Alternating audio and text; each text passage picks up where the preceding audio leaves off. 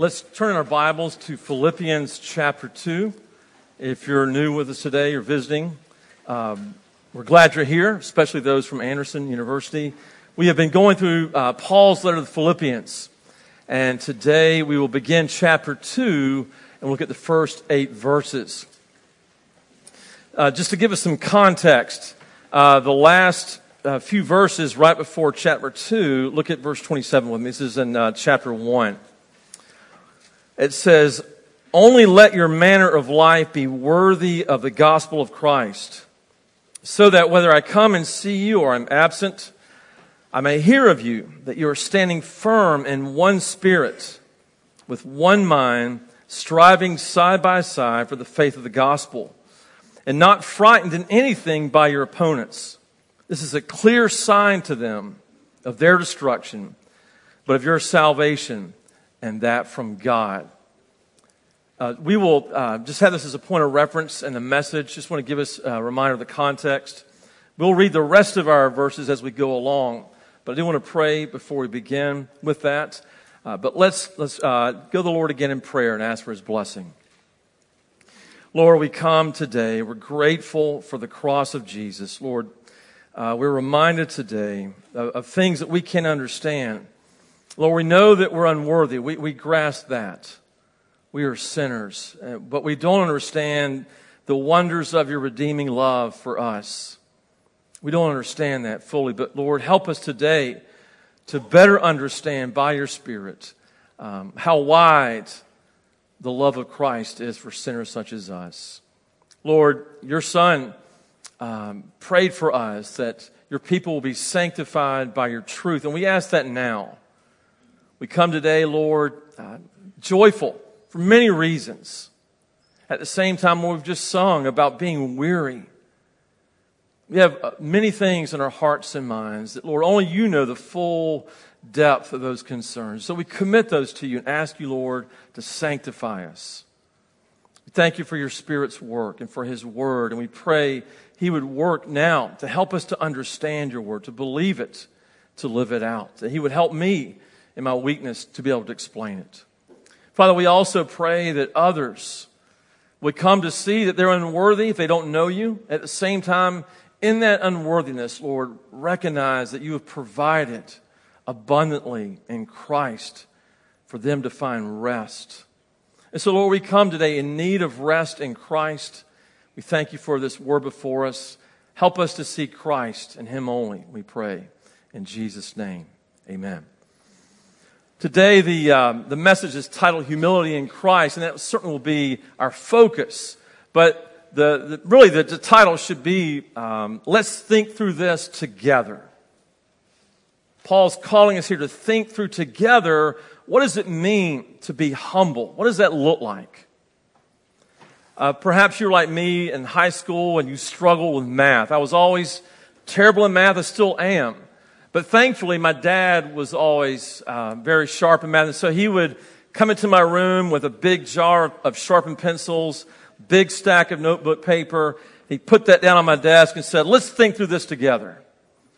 And I wanted to use all the shortcuts that our teacher had been teaching us. He didn't want to do that. He wanted to get all these pages out and write it out in detail. And I still struggled to grasp those concepts. But he was committed to me to think through this together with me. He wanted me to reflect on this. And it wasn't just this complex mystery to me that he wanted me to grasp. He wanted me to grasp that there were implications. He was communicating to me complexities. But the implication of that going forward was that I was to do my best. That I was to study. That I would respect my mom when she reminded me I needed to study. Things like that. There were implications for that. Now, maybe that's not your situation. But I think we all, as we come to this passage today, we realize that we need to think through together what's before us. There's a complex mystery here about Jesus. We'll never fully understand it. Like me with algebra, you'll always walk away with questions, thinking through all the details and what's the implications of this? Why do I need to know this? This isn't like algebra. This is ultimately life.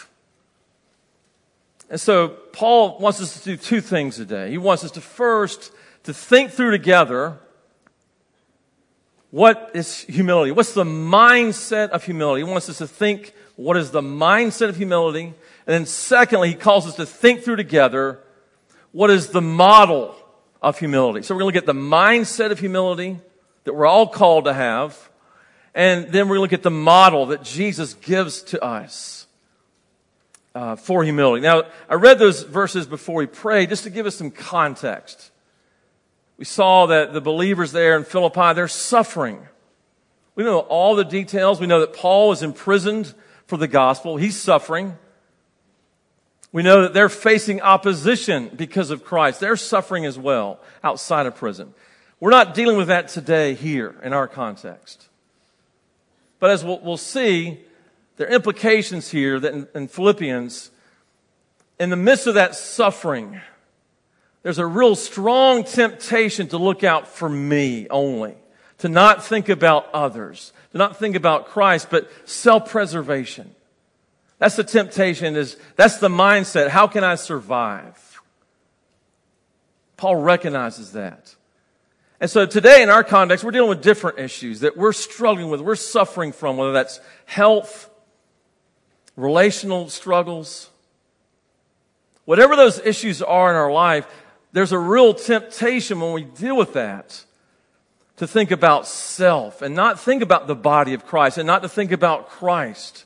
So regardless of our circumstances, today we're called to the same thing they were, and that's first to think through together, what does humility look like? Let's look beginning in verse 1. This is God's word. It says, so if there is any encouragement in Christ, any comfort from love, any participation in the Spirit, any affection and sympathy, complete my joy by being of the same mind, having the same love, being in full accord and of one mind. So some of your translations in verse 1 will say, therefore. ESV says, so if there. What that's reminding us is that when Paul tells us to live a life that's worthy of the gospel, what we saw in verse 27 in chapter 1, this is part of what that's going to look like. To live a life that reflects the gospel is to think through together as people, the people of God, to think through together each other. If the gospel is true and we are experiencing the blessings of that, he's saying in the first couple of verses, if all that's true, it's not just about you and Jesus, it's about you and Jesus' bride. He's commended them, we saw in verse 27 of chapter 1, that they're standing firm for the gospel. They believe it. And they're defending it. Those are great things to be encouraged about. We should do the same. We should believe the gospel. We should defend it where it's attacked or questioned. But it doesn't stop there. Now he's calling us to live it out. And that living out the gospel is going to involve a mindset of humility. And it has to be thought through together. Now, as he reminds us of the encouragement and the comfort that we have in Christ, that's important to think about their situation and ours, of all the blessings we have in Christ. We just saw in those last few verses in chapter 1 that we've been spared. We don't have to worry about being destroyed by the wrath of God and facing judgment. We've been rescued. That should be great encouragement to us. He says if we participate in the Spirit, that should change the way we think. He in chapter 1 talked about how the Spirit helps him. In prison, the Spirit is helping Paul to deal with and cope with the situation. We have that same Spirit.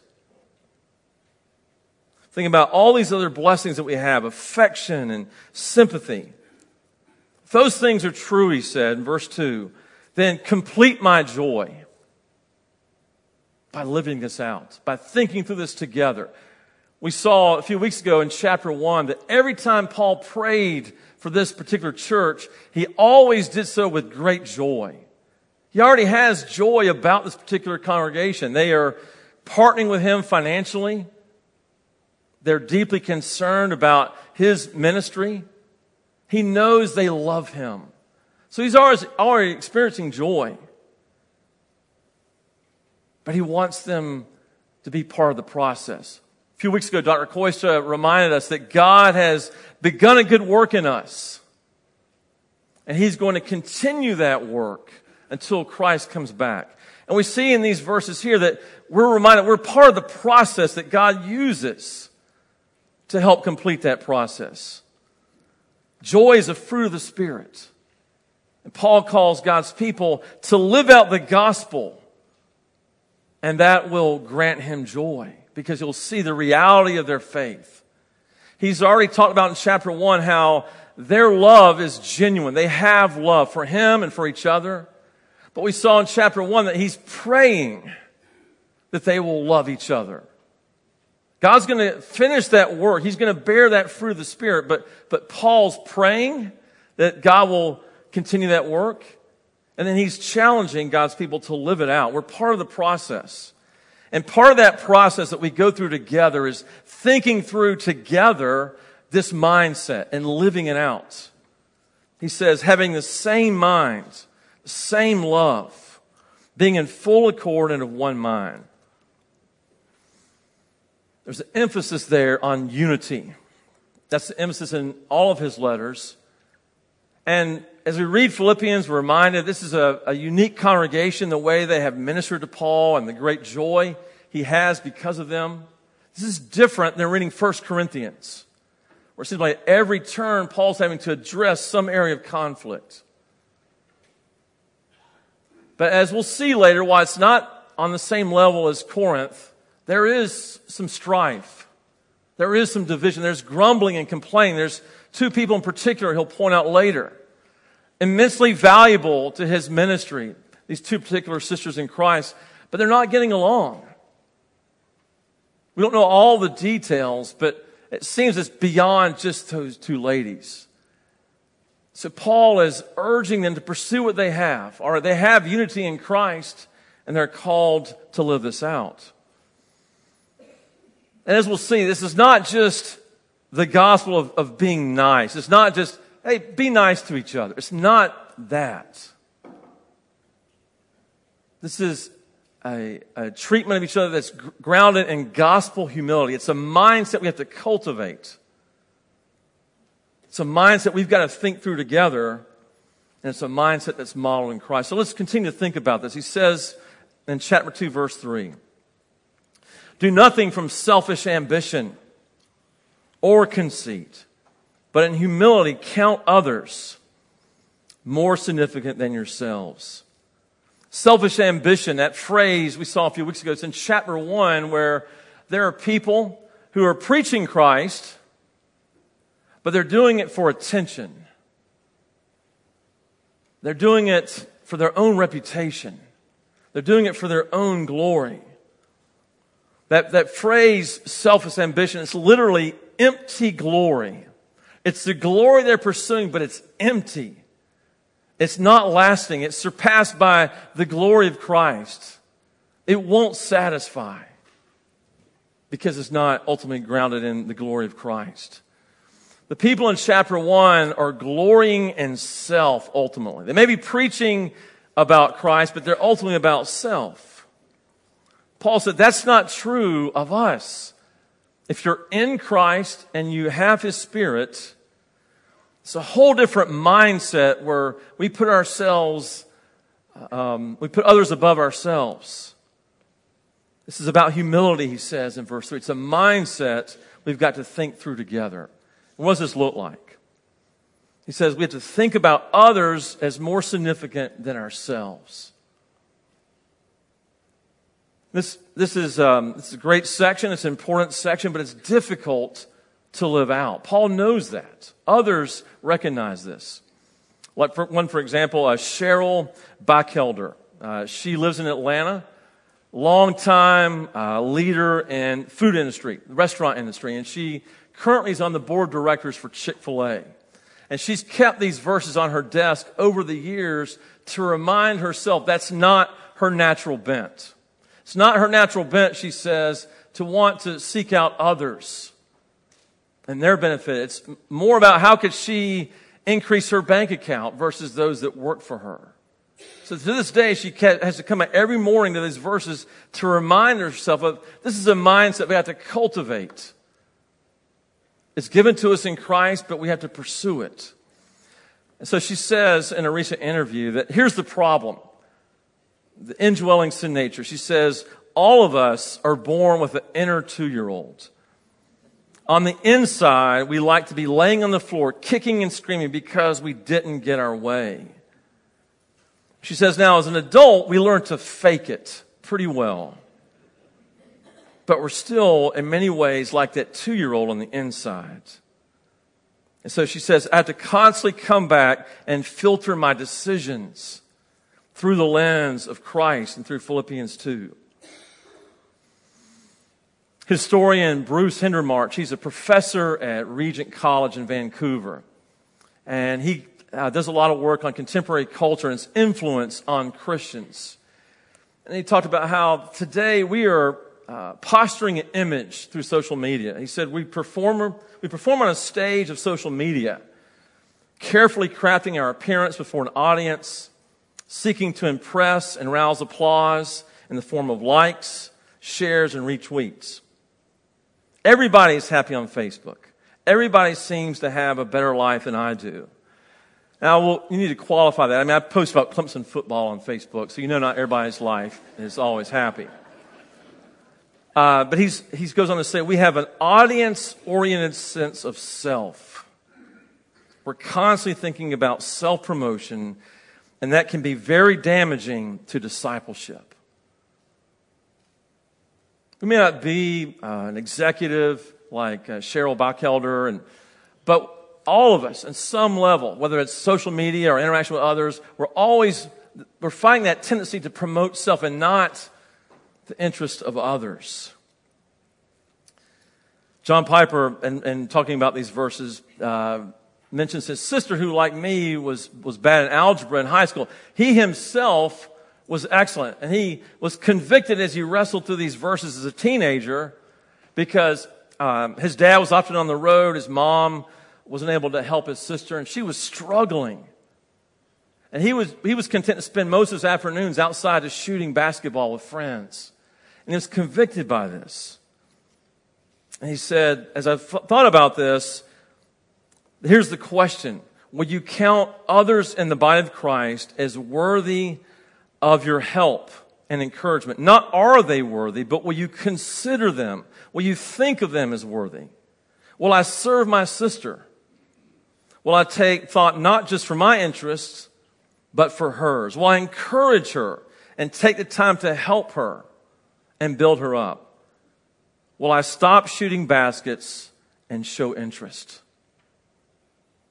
Whether it's basketball, social media, climbing the corporate ladder, we all struggle with this calling to think through together this mindset of humility. And we have to remind ourselves that Paul is not discounting our own interests. He's not saying neglect your life, neglect your family. He goes on to be grateful about how the Philippians are concerned for the health concerns of one of his ministry associates. He's thankful for how they've met his financial interests, even his emotional interests. During a period he was anxious. He acknowledges the reality of our needs, but he's calling us to remember that we belong to a body. What does he say back in verse 4? Let each of you look not only to his own interest, but also to the interest of others. This is what it means to be a Christian. This isn't just the leadership of the church.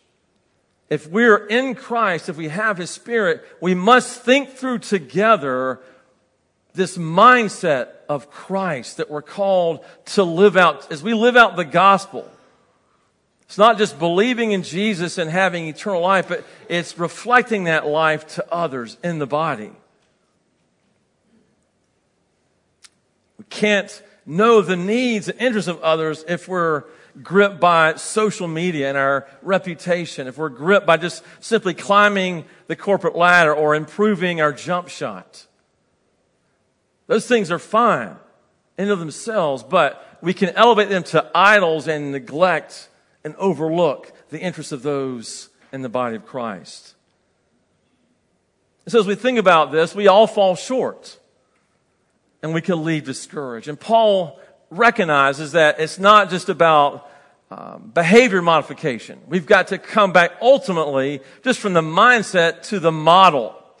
So now let's think through the model of humility. We're reminded what that mindset looks like as we think through that together.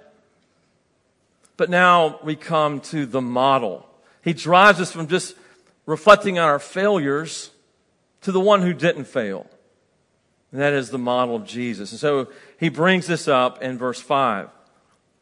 He says, have this mind among yourselves, which is yours in Christ Jesus. The mindset that he's calling us to, the mindset that we must, as Christians, think through together. It's ultimately ours in Christ, and Christ himself modeled it. All around us, people recognize the need to be humble, to look out for others, even non-believers. There's a singer named Scott Weiland who was the lead singer of a massively popular band called the Stone Temple Pilots. And he was in prison back in the late 90s for issues related to his drug abuse. And while he was in prison, he began to think about his life and his wife and his children. And after he served his time, he conducted an interview, and he kept using the word humility. And he talked about how that time in prison led him to realize, I need to think of myself less. He says, being a rock star doesn't give you the license to view yourself as more important than anybody else. And he expressed his desire to become a better man who has compassion and humility. And he even mentions asking for God's help. And those are all wonderful things on paper. Now later, unfortunately, he relapsed and he abandoned his wife and 2 children, and he died of a drug overdose. And in the aftermath of his death, his wife wrote an open letter to the media lamenting what had happened, and she grieved over him being an absentee father. She said, I only have just a handful of pictures of our entire family together. He abandoned us. Don't glorify him. Grieve with us. He recognized on one level, I need to love my wife and put my children's interest above my own. I need God's help. I need to think of myself less. We saw with John Piper, similar thing. I need to put my sister's interest above my own. And Piper even talks about children. He says, if you're watching television and you're tired and your child says, would you play with me? He says, don't just think about how tired you are. Put the child's interest before the pleasures of your relaxation. Now, both Scott Weiland and John Piper, talented men, both recognizing the need to care for children and the need to be humble, the need for God's help. Here's one of the differences. Scott Weiland in his interview mentions, he says, when I was a kid, I went to church every Sunday, and I was very lucky with the church I went to. It was very progressive. It wasn't all that based on theology. And as he talks about Jesus, it's ultimately it's a different Jesus, tragically. And Paul wants us to make sure as we think through together, what does humility look like? We've got to come back and think through who is Jesus. Because that changes everything. We realize who he is and what he's done. That's ultimately the model, that's the motivation for living this out together. He says in verse 6, Christ, who, though he was in the form of God, did not count equality with God a thing to be grasped, but emptied himself by taking the form of a servant, being born in the likeness of men, and being found in human form. He humbled himself by becoming obedient to the point of death, even death on a cross. He's telling us something that we didn't previously know. We have a lot of information about Jesus' life in the Gospels, and certainly they do point at things like this. But he's pulling back the curtain and showing us who Jesus really is. Certainly we see that in the Gospel of John and other places in the New Testament. But he wants us to see who Jesus is because this is life-giving. At the end of the day, Jesus and seeing this model for us as an individual Christian, by God's grace, will motivate us to live this out towards other Christians. This past summer, our family went out west and hit a lot of areas. They're famous for sightseeing. We went to the Hoover Dam. And I was amazed by it, heard about it, seen photographs of it, but just overwhelmed by the massiveness of it. 60 stories high. And part of the thing I enjoyed the most about that particular trip, we were able to take a tour. We were able to go actually inside the dam. There had been a tunnel that had been constructed from the very beginning, almost 100 years ago. And so we were on a tour that we got to go behind and see all the details. A guide gave us all the information. And I remember going through this almost century-old tunnel and looking at how well it was designed, how it had held up so well. How all this thought had been given to it. And as a result, it gives energy and it gives life through water to countless people in the area. Now, you can read about things about it and its benefits, but to actually get up close to it and see the mind and the care that went behind all this, the forethought for giving life and power. That's what's going on here. God wants us to see in His Word who His Son is. This ancient plan. We saw in our call to worship that God Himself would be pierced to give His Spirit.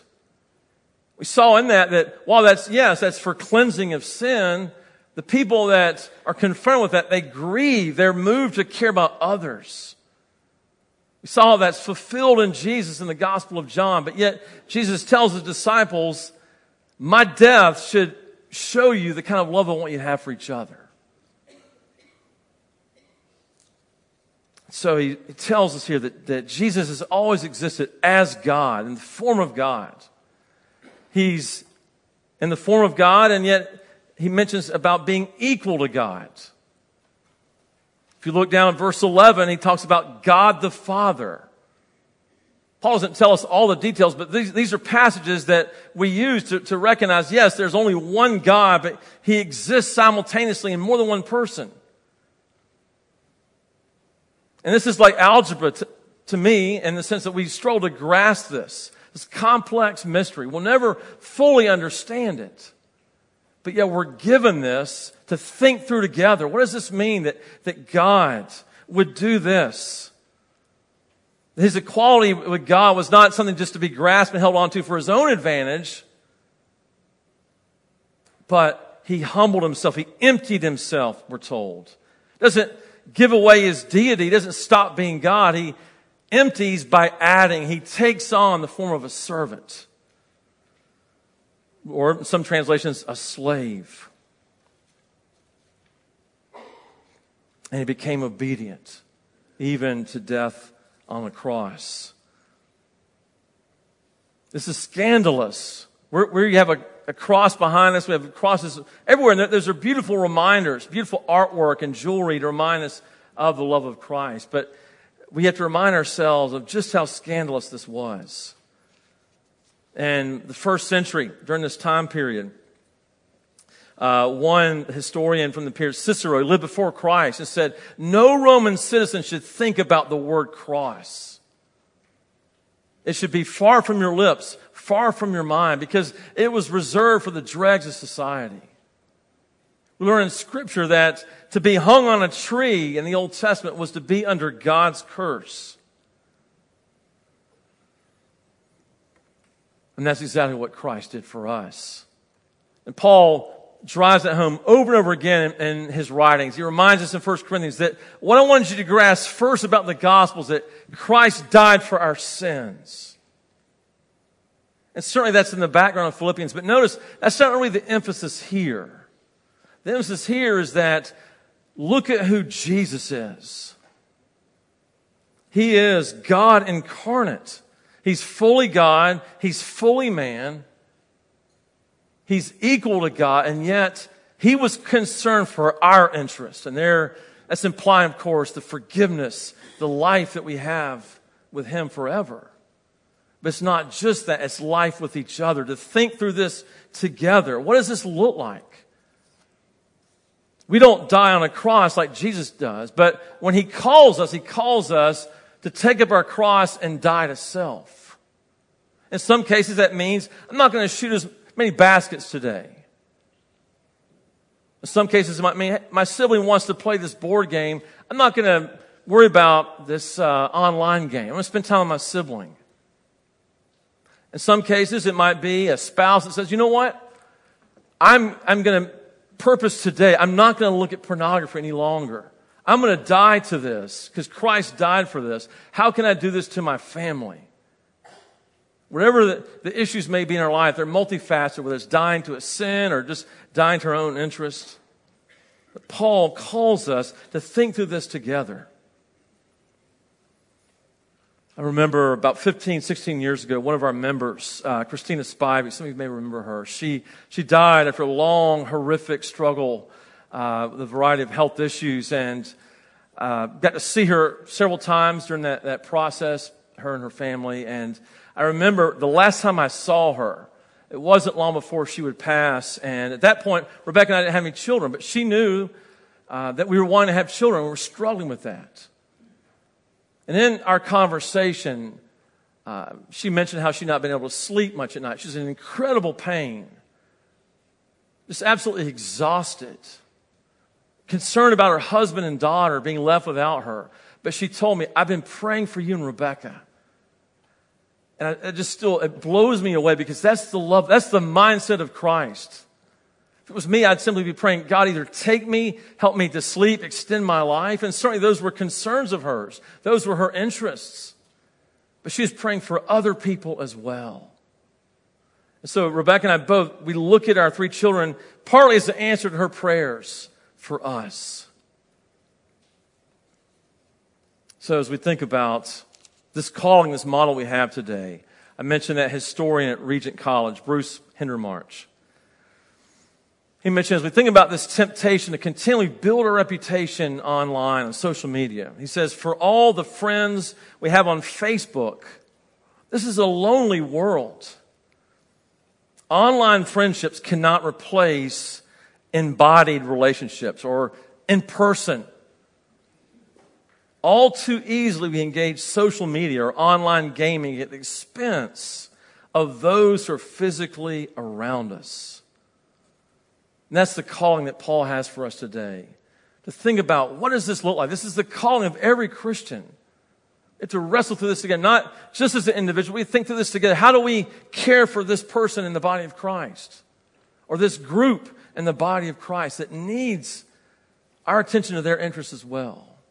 Well, we may still wrestle with what that's going to look like. We know that the Lord answers our prayers, and we know that He has modeled this mindset for us. He's committed to the good work He's begun in us.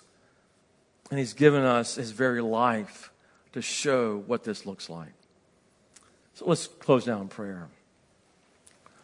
Lord, we have only scratched the surface of this amazing event of how the eternal God has entered into history, where we will never fully understand how you can be both God and man. We will never fully understand how there can be only one God in 3 persons.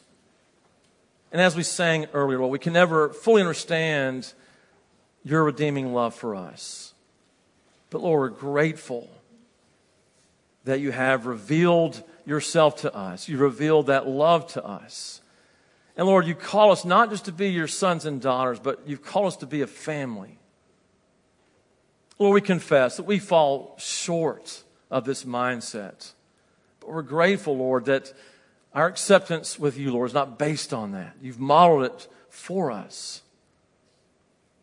And Lord, we want to live this out, but we need your Spirit to continue to renew us and shape us in your image. And so, Lord, we commit this to you. In Jesus' name, amen.